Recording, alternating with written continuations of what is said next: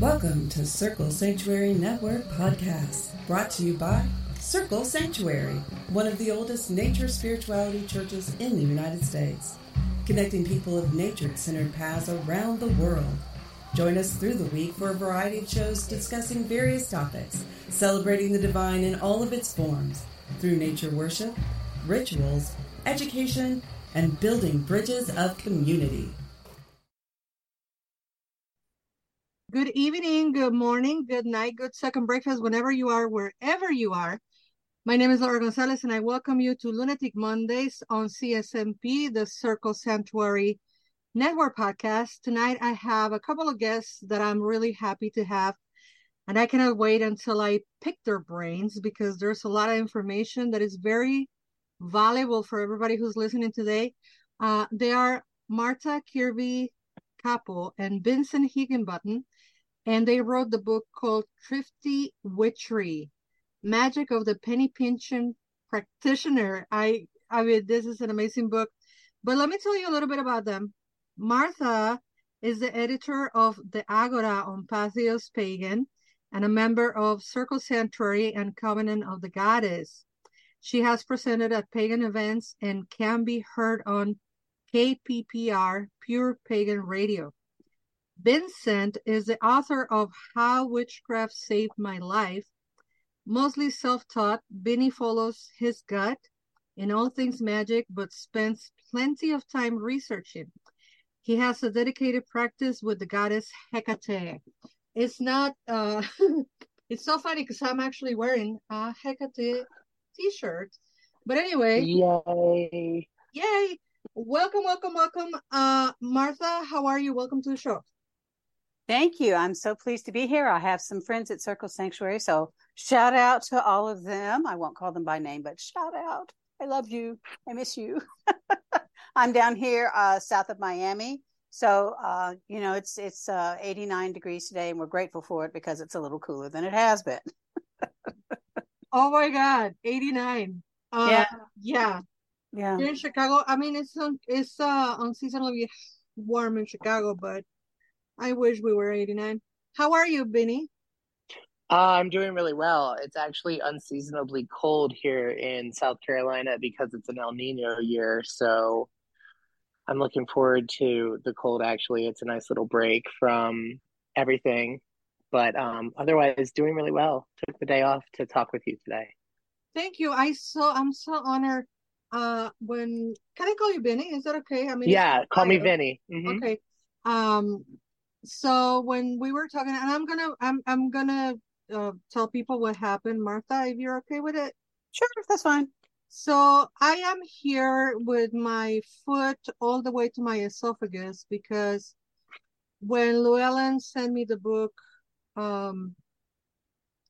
Thrifty Witchery, I was so happy, right, that there is a book that exists that talks about being resourceful. And I saw the names, and Higginbotham, for those who are familiar with Circle and the Minister's Training Program, the last name is very familiar, right? Because we have our very own River Higginbotham. And that's what my brain registered. And I'm like, okay, Vincent, you want to come to the show, Vincent? You want to be part of the show, Vincent? You want to do an interview? And I never even realized, because my brain just took a day off, that Martha, this is a book collaboration. And then afterwards, I was like, can somebody please tell Martha that I am so extremely sorry? And she was very gracious, didn't get mad or anything. And she was like, yeah, I'll come to the show. So Martha, I am very, very sorry that happened, but I'm also very happy that you're here today. And then to learn also that you have a connection with Circle. So can you tell me a little bit about that? Because I had no idea. I've been a member, I guess, my gosh, it's probably been time is wibbly wobbly because of COVID. I think it's been 6 or 7 years since I used to live up in the Chicago area. And then went to PSG, I guess in 2017 or 18. And then right after that moved down to Miami. And so PSG became something that I wasn't able to do anymore. So I've become really active down here. with the Miami people, but I've kept my membership with the Circle because you do such good work in the world and measurable work in the world. And I want to support that. So I do. Indeed. Thank you so much. And I'm glad you're there where the climate is, if a bad day is 89, man, that is so cool. And we're gonna dive right into this book. I usually ask people, about their upbringing and how they got into witchcraft and how they encounter this wonderful religion, passion, lifestyle, spirituality, whatever you all like to call it. And Vinny, your story really struck me because I also grew up with limited resources. And then, of course, you wrote the book, Witchcraft Saved My Life. But tell us a little bit about how you encounter witchcraft and how you encounter your power. So, I guess for a long time I was practicing without even realizing that I was practicing witchcraft because I guess you could say I dabbled in magic for quite a few years. And then I was having a conversation with my sister one day, and she was like, "You're a witch." And I was like, "Am I?" And she was like, "Yeah, you're a witch." And I was like, "Nah, I don't know." And so I really had to self-examine that. And I was like, "Oh, yeah, I've been practicing magic since like before I even like realized I was." And it's always been with this goal to kind of find myself or find self-empowerment. And so a lot of what I do with magic is to seek self-empowerment or to seek a better connection with my own self, right? Because for me, magic is that connection. Like I love the earth and I love the elements and everything, but at the end of the day, what connects me to manifesting my desires is the understanding that it comes from within me. And so I have to strengthen that connection in order to get there. Mm-hmm. And so that's just kind of what my whole approach is at this point. Does that answer your question? Yeah. So you've been practicing without awareness that you were practicing since forever. How about you, Martha? Did you came to witchcraft like very I was raised in the Episcopal Church, which I just loved because it was smells and bells. We changed the colors for each of the seasons. It was high Episcopal. There's a lot of chanting, a lot of candles. I mean, it was great. A little dude centric, and I never really quite fit in. And I kind of went through different denominations. My husband's a Unitarian Universalist minister. So, I that's where I am on Sundays for several different reasons, but I still didn't fit in. And, which was not a label or a box that I felt was that I could wear that mantle. I couldn't claim it for myself. I felt like that was presumptive, of me to claim that for myself. But other people started looking at me and saying, well, I like Vinny, you witch, you're kind of a witch, aren't you? And I was like, okay, I'll try. I'll look at that. I'll suss that out. And it ended up being, it's the only word that fits, and it's the only spiritual path that fits for me. It doesn't fit anywhere else. And so along about in my 30s or so, I thought, I'm this thing. I'm this thing, and so I guess I've been self-identifying for almost 30 years now. But it wasn't something that came very easily because, I kind of resist labels anyway. Yeah. Because I think that's part of the patriarchy. We got to go put everything in a box and shelve it, but it's the only thing that fits. So I guess that's what I am. I quite often tell my apprentices that the only useful labels in this planet are sugar, salt, flour. Those are the only labels we need. Other than that, but it really, I mean, your book really touched me in a very personal level because I love all the fanfare of witchcraft, right? And I love the capes and I love my Athame, I bought it probably 15 years ago and I love it. It's old, is this, is that, is, it was very affordable, it was cheap, but it's mine, I love my cauldron. I love my things because now I have a relationship with those things. But if you ask me how I do my magic, it's like mostly it's just me, myself, and I and the universe, right? And so I did, when I came to paganism, I bought all the tools like everybody, but then how can I use those tools? Like, yeah, not that often.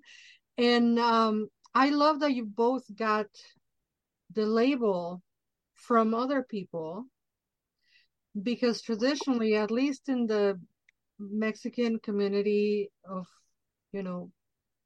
traditional witchcraft, that's how it is you get called by your town, by your community. You get called into, this is who you are, this is what you do. And I too got first being called a witch because people be very scared of my precognitive abilities. So they will call me witch, not in a good way. And it's so funny. So you have here 3 witches that were given the label, which is amazing. Another thing that I talk about very constant to whoever listens, my apprentices or whatever, is what you need to do magic is the power within. And we are so enamored of the looks and the aesthetic, but I don't want to demonize those things. So Martha, how do we where do we put the line into, I love my things, but I don't need them? I think things are great. I mean, you could take my cauldron and take it out of my cold dead hands. I mean, I love that thing. But I think both of us feel like we really do believe that witchcraft is in your DNA, and that each of us has a unique magical fingerprint, and it's latent in us. And so your self-empowerment comes when you use your wisdom and your intention and your intuition to bring those latent qualities up to the fore. Now, as to things, we have some fabulous creators in the pagan and witchcraft community, and we want to support them. Yes. But for everyday witchcraft, it's very useful to know that the power resides within you. If you find yourself in a pinch on a bus and you need to do some quick magic, but you don't have your tools with you, why not use the magic? I mean, everything that you live with is imbued with your energy, your sheets, your socks, your shirts, your pillows. Everything has your energy already in it. Why not use what you've got like in the back of your closet or in your junk drawer or in your spice cabinet that already is soaked in your energy for your daily stuff, and save that money for the sparkly things that you want as a special gift to yourself. You know, there's no harm in I mean, there are some artists and artisans in the community who I would love to have everything they have, but I save my money and buy one thing every couple of years. Yeah. And it doesn't lessen my ability, the strength, or the authenticity of my magic if I don't go and buy all the pretty things. Benny, what would you say to that? I mean, I really like rocks, and I really like to buy them because they're pretty, but I don't need them. I don't require them in order to do the magic. I want them. So it really comes down to the difference between want and need, right? Like, the things that you want are perfectly fine. It's acceptable to want things because you're human and we live in this physical world and we are physical beings in this world. And like then there's this other side that is spiritual, and our spiritual is so much more than what is physical, right? And so if you want something that is physical, that is pretty, get it, do it, do what you want within reason, because you don't want to like go breaking your bank if you don't have to. Mm-hmm. But be aware that it is not a requirement. Yeah. And I guess I'm gonna say the one thing that could be controversial. I mean, come take my witchy license if you can. If I say if you can. The true story, guys. True story. I mean, this person has passed, made their soul be where it needs to be and belongs and all of that. But this was a person that had lots and lots and lots of extra cash to spare, right? Mm-hmm. Mm-hmm. And boy, when we get together, he will set up the altar, and it was like, I mean, literally golden stuff, Wow. and statues and all kinds of everything. And at one point, our study group, and I'm talking about prehistoric times, right? Like 15 years ago. So our group decided we are going to do a ritual. And I remember our leader at the time, he used the word naked. And we were all like, what? We're going to get naked? And he's like, no, naked without tools. Because we were learning, right? So we were practicing. And then he says, okay, so so-and-so is going to call spirit, so-and-so is going to call the air, so-and-so is going to call da-da-da, so on and so forth. And this person was supposed to call, I think, water. Personally, I think that's the easiest one, but whatever. And no tools. No Mm-hmm. tools. And all of us did the best that we could. This one person, the golden tool person, could not say one word. Not one word. I am not trashing his memory. No, I understand. This is a true story. And it dawned on me, like, how much are you relying on your power based on your things, that you cannot remember that water is on your every cell, right? And that it moves you, like with the cycles of the moon and, all of the things that are water. And I think it's a great practice to be able to access that magic without having to have a prop. And people who listen to this podcast know that I usually call tools props, because that's what they are to me. This is a prop for you to concentrate your energy, right? Such and such things, because things aren't magical. We give them the magical prop. Testify. Reach. Yeah. Well, this is practically something that I said on one of my podcasts, like my very first podcast interview. I used that phrase, and the person that interviewed me was like, whoa, are you really want to say that? Like, yeah, because that's true. So Vincent, being a little younger person here, younger out of the three of us, what's up with social media and how this social media? Lord knows I don't know.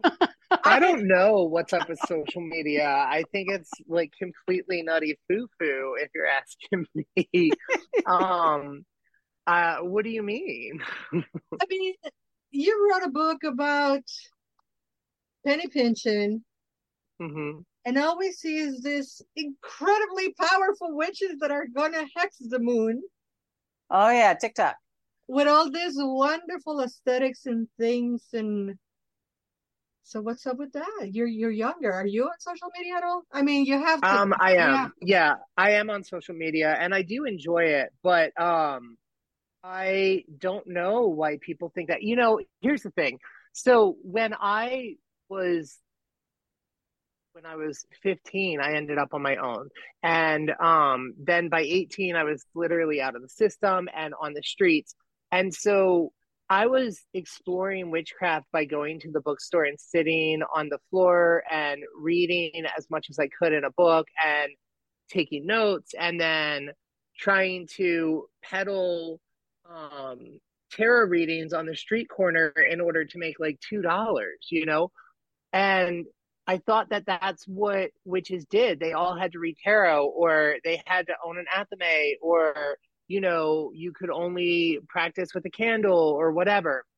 And then as that path kind of opened in front of me, I was meeting people who were like, no, there's water right here. We have that. And, the air that you breathe is air, and the heat of your body is fire. And, you are made of the earth, and all these things are already part of you. And so I started learning very early on that none of that is required, right? Like I can take my urine or my spit, and the thing that's most important to me, which at the time was cigarettes or coffee or the like food that somebody gave me, and I can use these things to make a sacrifice. Because at the end of the day, what magic really comes down to is your belief, your willingness to give the sacrifice that the magic requires, whatever that might be, and your ability to put in the work to see your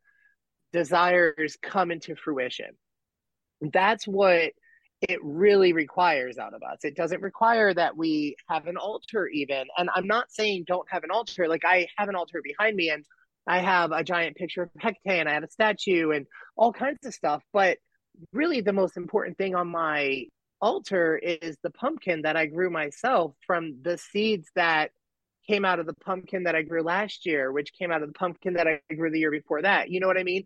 And so like that is where my magic is. And it's not this thing. Like I love witchcraft stores. And in particular, there's one nearby that I love to go to. If anyone is in the Charlotte area of North Carolina, they should definitely visit Curio Craft and Conjure, because it is the best witchcraft store I have ever been to. But while I want to go there and I spend money on things that I could probably find outside, I do that because I want to give. That is the sacrifice that I'm making for the relationship that I have with that shop owner, and it's not like this big sacrifice of, oh, I have to give money or I have to give them something, but I want to, because that feeds that relationship in such a way. And I'm not saying that like she wouldn't like me if I didn't spend money. I'm just saying that there's reciprocity in everything that we do. Mm-hmm. And, really, you don't have to use herbs all the time in your spell crafting. You don't have to have a vibe. You don't have to look the part. Like I certainly don't look the part. I don't think that I walk down the street and go, oh, he's a witch, maybe sometimes in some of my outfits or the clothes that I have that maybe have the moon on it, but I'm literally wearing a tank top with a pineapple on it right now, and like gym shorts. That's not a very witchy aesthetic. And I am just as witchy as anyone else. I am witchy AF, if you will. And like, it doesn't mean that I'm less because I don't look it, right? And so I think that it's really important in social media for there to be people that are saying that as well. So I try to use my platform to make that point. And I try to use my platform to niche up too, because I think that currently in the world, witches seem to think that that's their entire identity. And I grew up a gay man, and I learned very early on that I was gay. I understood well before I knew what gay was, I knew that I was gay, if that makes sense. And so like for a long, long time, once I knew what gay was and I knew that I was gay, I thought that that was my whole identity and that was all I could be. So I had to like become a drag queen, and I had to prance around, and I had to, be effeminate and flamboyant. And that was a show because I was trying to meet this aesthetic that I thought I had to kind of give to the world. And it took time for me to recognize that gay is not who I am. It's not what I am. It's just part of me, right? It's one piece in this huge, big picture puzzle. Because also I am just a dude, or I am an author, or I am an artist, or I am a talker, or I am a feminist, or I am, a dog lover or a father, and all these things, right? And so, sorry, I don't know if you can hear my dog barking in the background, but he is going off because I think my son is about to be off of the bus. Anyway, so like all of these things make you who you are. And I think that oftentimes when we find an identity that we vibe with and we come into our own and understanding that identity, our knee-jerk reaction is to embody that identity as fully and completely as possible, and then show it to the world and be like, this is what I am. And we fail to realize that we are so many things. And I think that that's what we see on social media. People are like, this is my niche. And so everything about me that you're going to see on social media is witch. And I'm going to have the greatest, most elaborate witchy setup. And I'm going to make sure that I'm showing spells online and everything. But really, like, what social media should be used for is to say, hey, I am a witch, and I am a gay man, and I am living with AIDS, and I am a father, and I am a dog lover, and I am an author, and here's all the things, because that's what being human is. Being human is not this one small thing inside of a box. It is dodecahedron of humanity, and like, you are dynamic in the shape of human that you are, and it is best to embrace that dynamic aspect of yourself, because that is what sets you free and empowers you. So just, it all comes back to self-empowerment. I want to say too that, we live in a consumer society. Our society is built on people buying things. And so I think social media it's really sucked into that and reinforces this consumer society where you have a fear of missing out. And so, this mentality shows us things that are designed to make us want, to make us feel that we lack, that we must have this thing in order to be okay or better or acceptable or whatever that is. And then the whole social media, conversations take place like face to face, but and I'm not on TikTok, but a lot of Instagram that I see, they're not really connecting with an audience to further a conversation or something like that. They're showing you something that's real sparkly and pretty because it's all about followers. And what are followers? Again, consumerism, because now you get to sponsor stuff and they send you free things. And then you talk about their makeup or you talk about their fabric or whatever like that. And now you have become a cog in the engine of consumerism that this country runs on. And so that's my old lady rant right there. And I think that just like in the book, the opinions of the both of you really complement each other so gracefully, because I'm thinking about the clothing that you were talking, Benny. I'm a fat woman. So if I want to wear something witchy and fat, I'm looking at $100 bill for one item, right? When a straight size is probably $15-$20, but because I'm fat, they're going to. It's a fat tax. That's what it is. Fat tax. And because I have a JJ, right now, it's like also the female tax. I can't believe I say JJ, a vagina. God, why are you 7, Laura? And ultimately, sometimes I'm walking down the street, right, and people be like, "Oh, that outfit is so witchy," and I'm like, because it's a witch wearing it. It's not the outfit, it's not the fabric on top of my shoulders, it's me. It's your aura, it's your energy. Because the first thing I put on in the morning is my power. And then I put on my choness. But anyway, and the other part that you were talking about, Martha, the capitalist consumerism. I have said a million times, here's million one. You give me a rotten tomato, I can trace it back on why this fruit is rotten, because freaking patriarchy, capitalism. So society, the system, the status quo tells you, consume so you can exist, pay so you can be seen, And we forget that in the ancient times, and I will say this until I'm blue in the face, which I would like because Blue Witch, the witch on the town, the healer, the teasel, the medic, will be taken care of by their community. So the community gives you your name. You are the community's witch, but then the community supports you, so you can only be the witch. And in cases of people like myself, that I am a witch for hire, right? I'm a tarot reader, I'm a healer, I'm a teaser, I'm a indigenous medicine woman, etc., etc. I need my community to take care of me. But back in the day, they will bring you a chicken, they will bring you a cow. I'm vegan.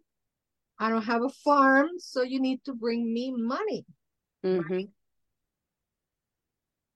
We ought to pay for the things that we ought to pay. We don't have to pay to be something. You already are who you are. And I love that you talk so much about that on the book. I love this book. I don't know which of you will want to speak on how it is divided.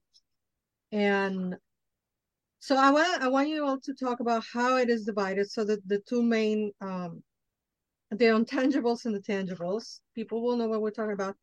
And then, how many practical exercises are there? Like a million exercises here? Like, what's going on?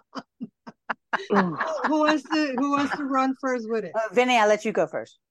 All right. So the book is separated into the intangibles and tangibles. So intangibles are the things that you know exist, but you can't really touch, right? So it's not tangible. Self-empowerment is not something that you can touch. Wisdom is not something that you can touch. IWI. So intuition, wisdom, and intention. These are not things that you can touch, but you know that you have them, right? You experience them all day, every day, whether you're a witch or not. And then the tangibles are the things that you can touch. So it's kind of like taking those three intangibles and how do you apply them to the real world? Through forging, finding, and fabricating, right? So you go out and you use these three intangibles to identify things in the world that you can forge and use in your magic, or that you can find and use in your magic, or that you can fabricate and use in your magic. I love that you said too Martha. about the intuition could be for, like, I was just headlining Florida Pagan Gathering Samhain, and I had a guy who came to all of my workshops, and he said he was the civilian because his wife was a witch, but he was, and I was like, that's great. And so he came to my workshop on intuition and how to develop your intuition. And I said, and again, he said, I'm the civilian. I said, you can use this all the time. We all use our intuition all the time. That's not to the provenance of the witch. It's the provenance of the human. I think that for us, or for me at least, but I think for us too, intention is the bridging element between the purely intangible and then coming into the tangible, because your intention starts out as a thought form inside you. You're thinking about it. You haven't written it down or anything. It's the act of writing it out that makes it become something separate from you, like on a piece of paper or something. So now that intention is out there for you to kind of massage and work with and refine and hone. And then it becomes, so that's on its way to becoming more tangible. And then you enact your spell, you cast your spell and thrust your intention out into the energies of the world. And when it manifests, however it manifests, which may not be how you thought it might, because there's a lot of energies out in the world, then it makes that finishes that trek to being tangible. So it has its little bridge feet in your little inner cauldron where all of these intentions kind of come from. It comes out of your body, and you almost change it into like almost an egregore, like a spell egregore or something. And then as you enact it, and then it comes to exist in this outer plane in the world, then it's tangible. And I think stuff like that is just fascinating. I just think that stuff is fascinating. So what what's going on? What's going on? Do you know how many practices and spells and exercises are in the book? Do you actually know how many are there, or?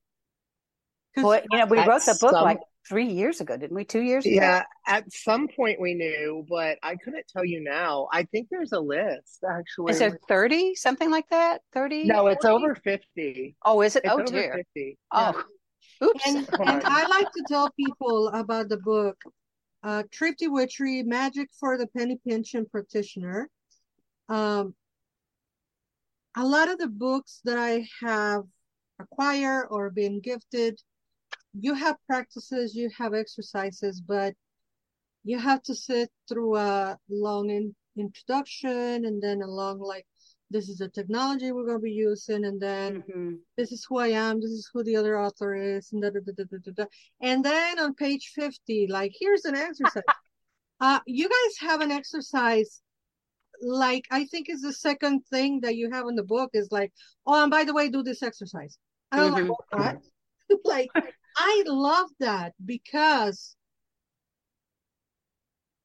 by now you probably gather this about me, that I'm all about the power, empowering the person, empowering the woman, empowering the witch, empowering the disenfranchised, etc., etc.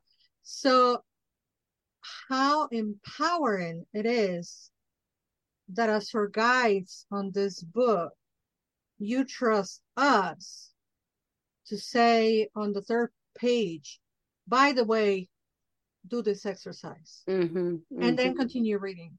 I love that. I've never seen that in a book. Seriously, I've read quite a few because of my interviews and because I like him.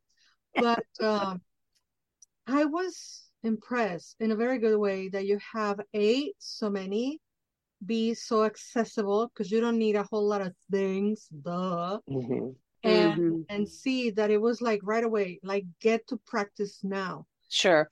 Whose idea was that? I'm looking at you, Martha, but I don't want to say. No, I think it was both of us, because, the thing is, we come from we're so different. We have different practices. We have completely different lives. And so when we found something that we could agree on, I mean, we didn't like knock each other out or anything, because we love each other, and it wasn't about Vinny or me. It's about the book. We felt like if we could find things that resonated with each of us, then that must be something that resonates across witchcraft. If we were so different and it was a common thing for us, maybe it was a common thing for a lot of people. I think I think that was a joint decision, Vinny, if I can remember that far back. Do you remember? Yeah, definitely. I think that when we first wrote it, our plan was to do 2 halves where it was, here's our thesis basically of the book, right? And then here's a whole grimoire of practices or spells that you can cast. And so I think that when we originally wrote it, it was broken up like that. And it was like the second half of the book was all spells or practices. And then they came back to us and they were like, hey, that's not really the way that you should set this up. And let's try it this way. And as they do when you're writing a book, it's never, at least in my experience, the first draft is never what ends up being what's published. And so we came back to it, and I'm pretty sure that like 5 of those original things that we wrote ended up in the book, and that as we wrote, we were like, oh wait, no, this could be a practice. And then we just developed practices as we wrote, based off of what we were writing in that moment. And that really developed into a whole thing. I think it's important to put practices in books or in books of this nature anyway, because you really want to, I think, involve the reader and give them something hands-on to do. Because at the end of the day, first thing that we're trying to do is say, hey, you don't have to feed the capitalism machine in order to practice magic. So here's all these things that you can do that don't feed that machine, right? And so we can't just say, hey, here's magic and you don't need to, feed capitalism, but then we don't give any examples or any ways with which that you can practice. That would kind of defeat the purpose then, because then we're like, here, give us your money and buy this book, but don't here's nothing to go off of, right? Like Yeah, we have to give something back. That's the sacrifice of the magic, essentially, in that case.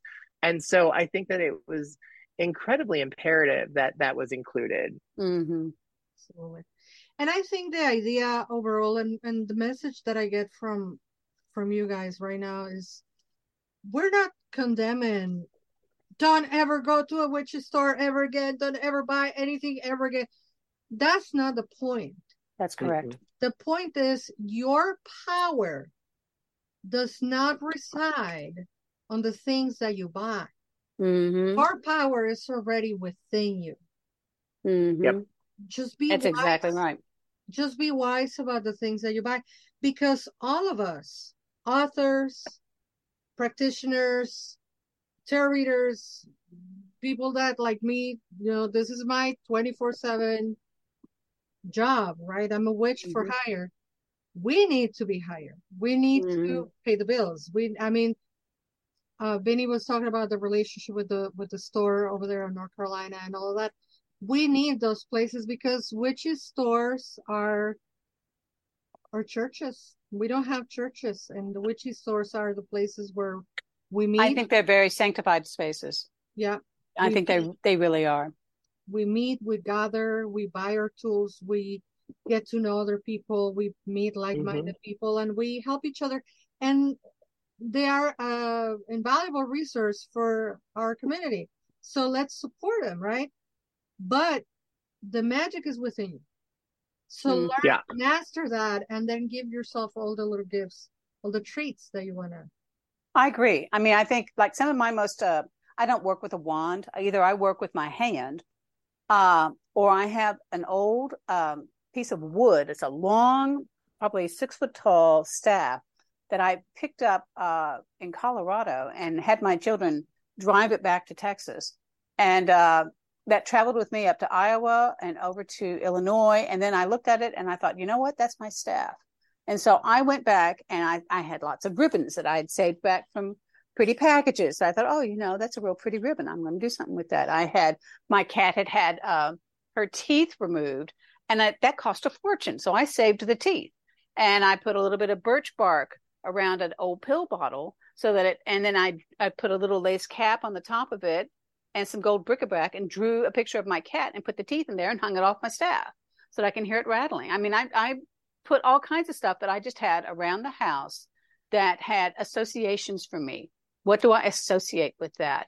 And when I pick up that staff, let me tell you, there is something that comes over me. I mean, I did a croning ritual at this Florida pagan gathering that people had asked for. And that was part of what I had them do was talk about how they could be empowered. And then when they croned them, I banged my staff down on that ground and called out their name and had them tell their story. And I mean, it was practically like a little earthquake.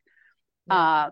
And that's just a stick, a big old branch that I picked up on the side of a trail on a little hill in Colorado. And 8 years later, realized it was my staff. Stuff like that happens around you all the time. You look at the world with your witch's eyes. You think with your witch's mind.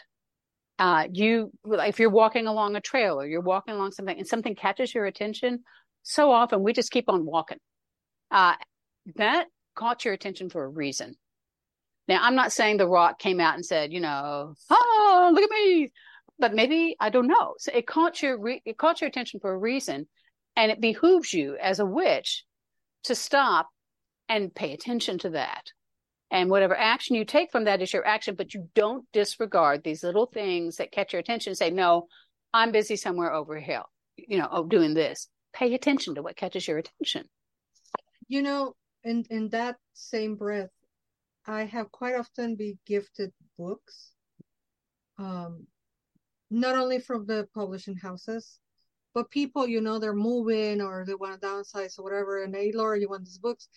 And quite often I get books that I have no use for. Sure. Right? That speaks to you.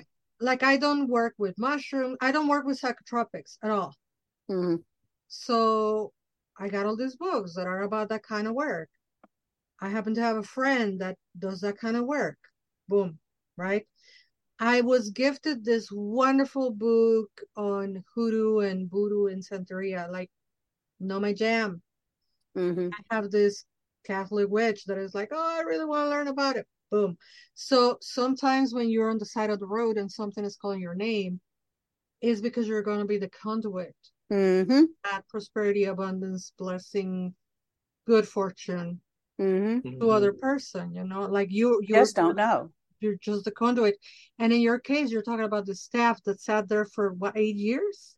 Yeah, carried it. I went in the moving van when we went from Texas to Cedar Rapids, Iowa, and it went in the moving van when we went from Cedar Rapids, Iowa, over to the Chicago area. Wonderful. Yeah. Okay. Time is of the essence. Benny, what haven't I asked you or mentioned about this wonderful book that you need to get out of your chest at this very moment? I way to put me on the spot. That's my job. Yeah.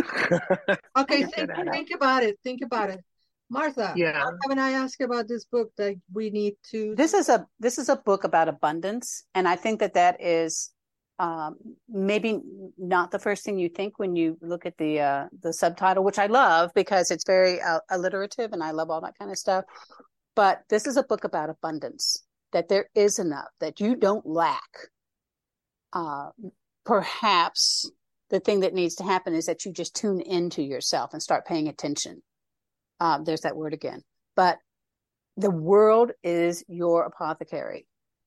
Your stuff is your apothecary.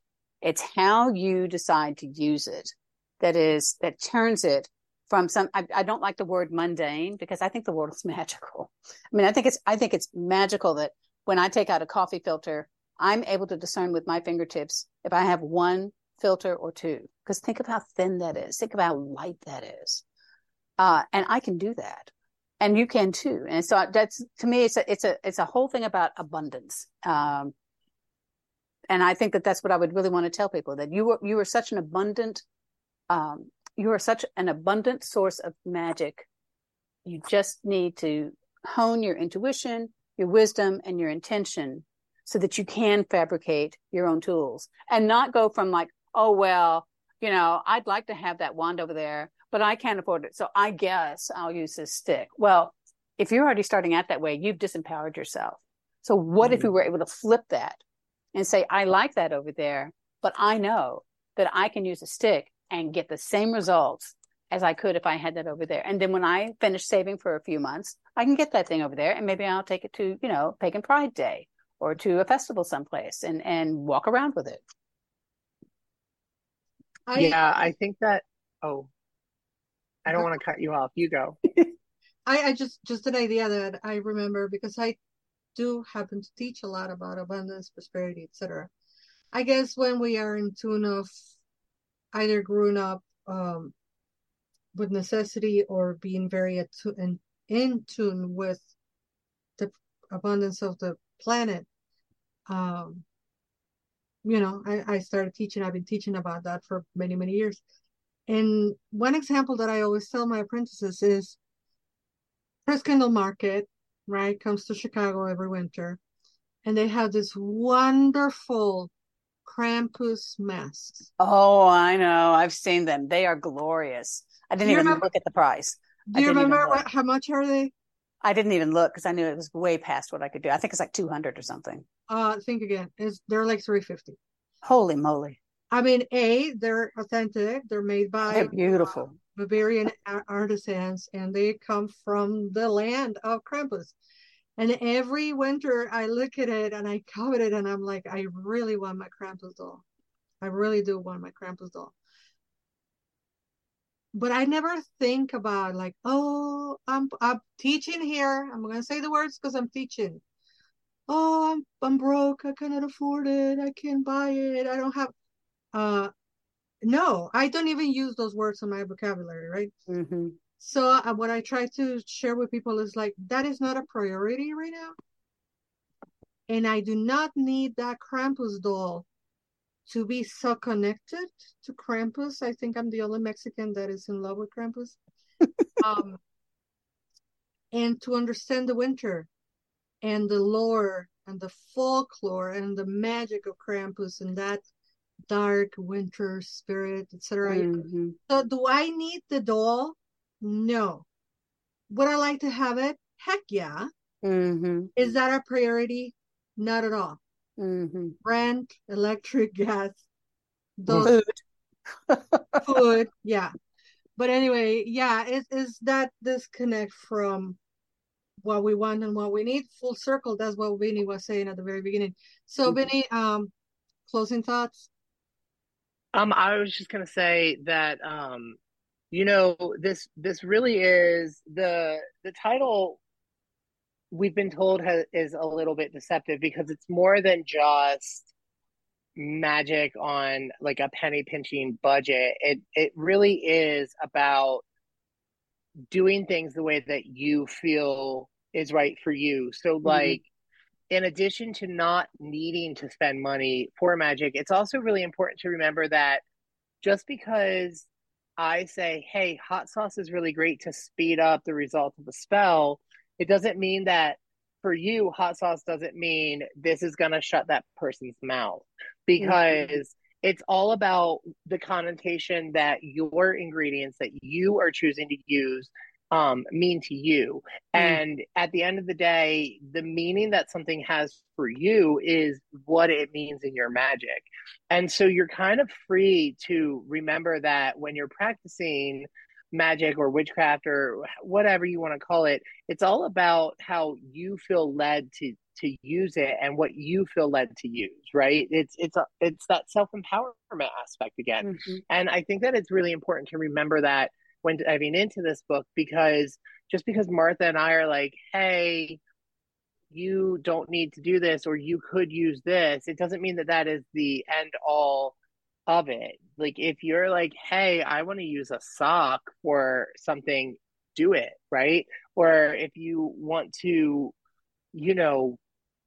I don't know, use whatever, dog teeth or like something that you found outside for something that just makes no sense to anyone else, that's okay, because if it makes sense to you, that's where its power is. Yep, absolutely. Any closing thoughts, Martha? No, just thrilled to be here and thrilled to have this opportunity to, Vinny and I for 18 months or 2 years, were like talking every single day and videoing every single day, trying to talk and work this book out. And so now that it's been birthed and out in the world, we don't get to see each other all that much anymore. So, yay. Well, glad to be the conduit of a casual reunion. And certainly, once again, Martha, thank you for forgiving me for my huge oversight. No it's importa. It's my pleasure that you are here. Vinny, I never had a guest telling me I took a day off so I can record. This one is one for the books for me, so I am very grateful for the both of you for having been here. And I'm very grateful that you wrote this book, Thrifty Witchery, Magic for the Penny Pinching Practitioner. I'm not even going to ask the questions because we now know it's redundant. Where can you get the book? You can get the book on your local witchy store. If your local witchy store don't have it, you can go to the Llewellyn website. If you don't want to go to Llewellyn, you can go to Amazon. I mean, I hate to say it, but if you're going to buy from Amazon, write a review, help the authors. And most importantly, go to your local store. Try to get it from there. If they don't have them, tell them to carry it. Yeah, and carry it. Yeah. There's nothing for me left to say other than inviting people to listen to CSMP, the Circle Sanctuary Network podcast. We have over 1,000 podcasts for you to listen, download, and share. We have shows on English, Spanish, and Portuguese. We have Circle Talk 2 Tuesdays a month with Deborah Rose. We have Circle of Nature every third Wednesday of the month with Selena Fox. We have Songs of the Pagan Tribe second and fourth Friday of the month with Kern Green. We have Blue Marble with Bear on the third Friday of the month. And we have Paganos del Mundo on Spanish with Kristen Ortiz, Harwe Tu y Leva, and with Patricia Finkler on Portuguese. And we have the rotating guests for Paganos del Mundo in Spanish, Carolina Amor, Monica Gobin, and yours truly, Laura González. And of course, we have Lunatic Mondays on the second and fourth Monday of the month, every month. Please listen, download, share. Help us promote this work. We do it for free because we love you. And that's why you're going to hire me to do your tarot readings. So I can keep doing all this free work. See, that's how it works. Thank you so much, Vinny. Thank you so much, Martha. I'll leave you the microphones so you can say goodnight to your audience. Oh, thank you. Bye. Good night, everybody, and have a wonderful, wonderful week, month, etc. Never forget that you are loved. Bye-bye. Lunatic Mondays is a production of Laura González for CSN Podcasts, building bridges of community around the world. Thank you for joining us on the Circle Sanctuary Network podcast, presented by Circle Sanctuary and produced for all who follow nature-centered paths. Join us throughout the week for various programming connecting with the community around the world. Please don't forget to watch for updates on the Circle Sanctuary website at www.circlesanctuary.org. Follow us on Facebook at facebook.com/CSN Podcasts. We can also be found on your favorite podcast hosting sites such as iTunes, Stitcher, Spotify, and others. Until next time, many blessings.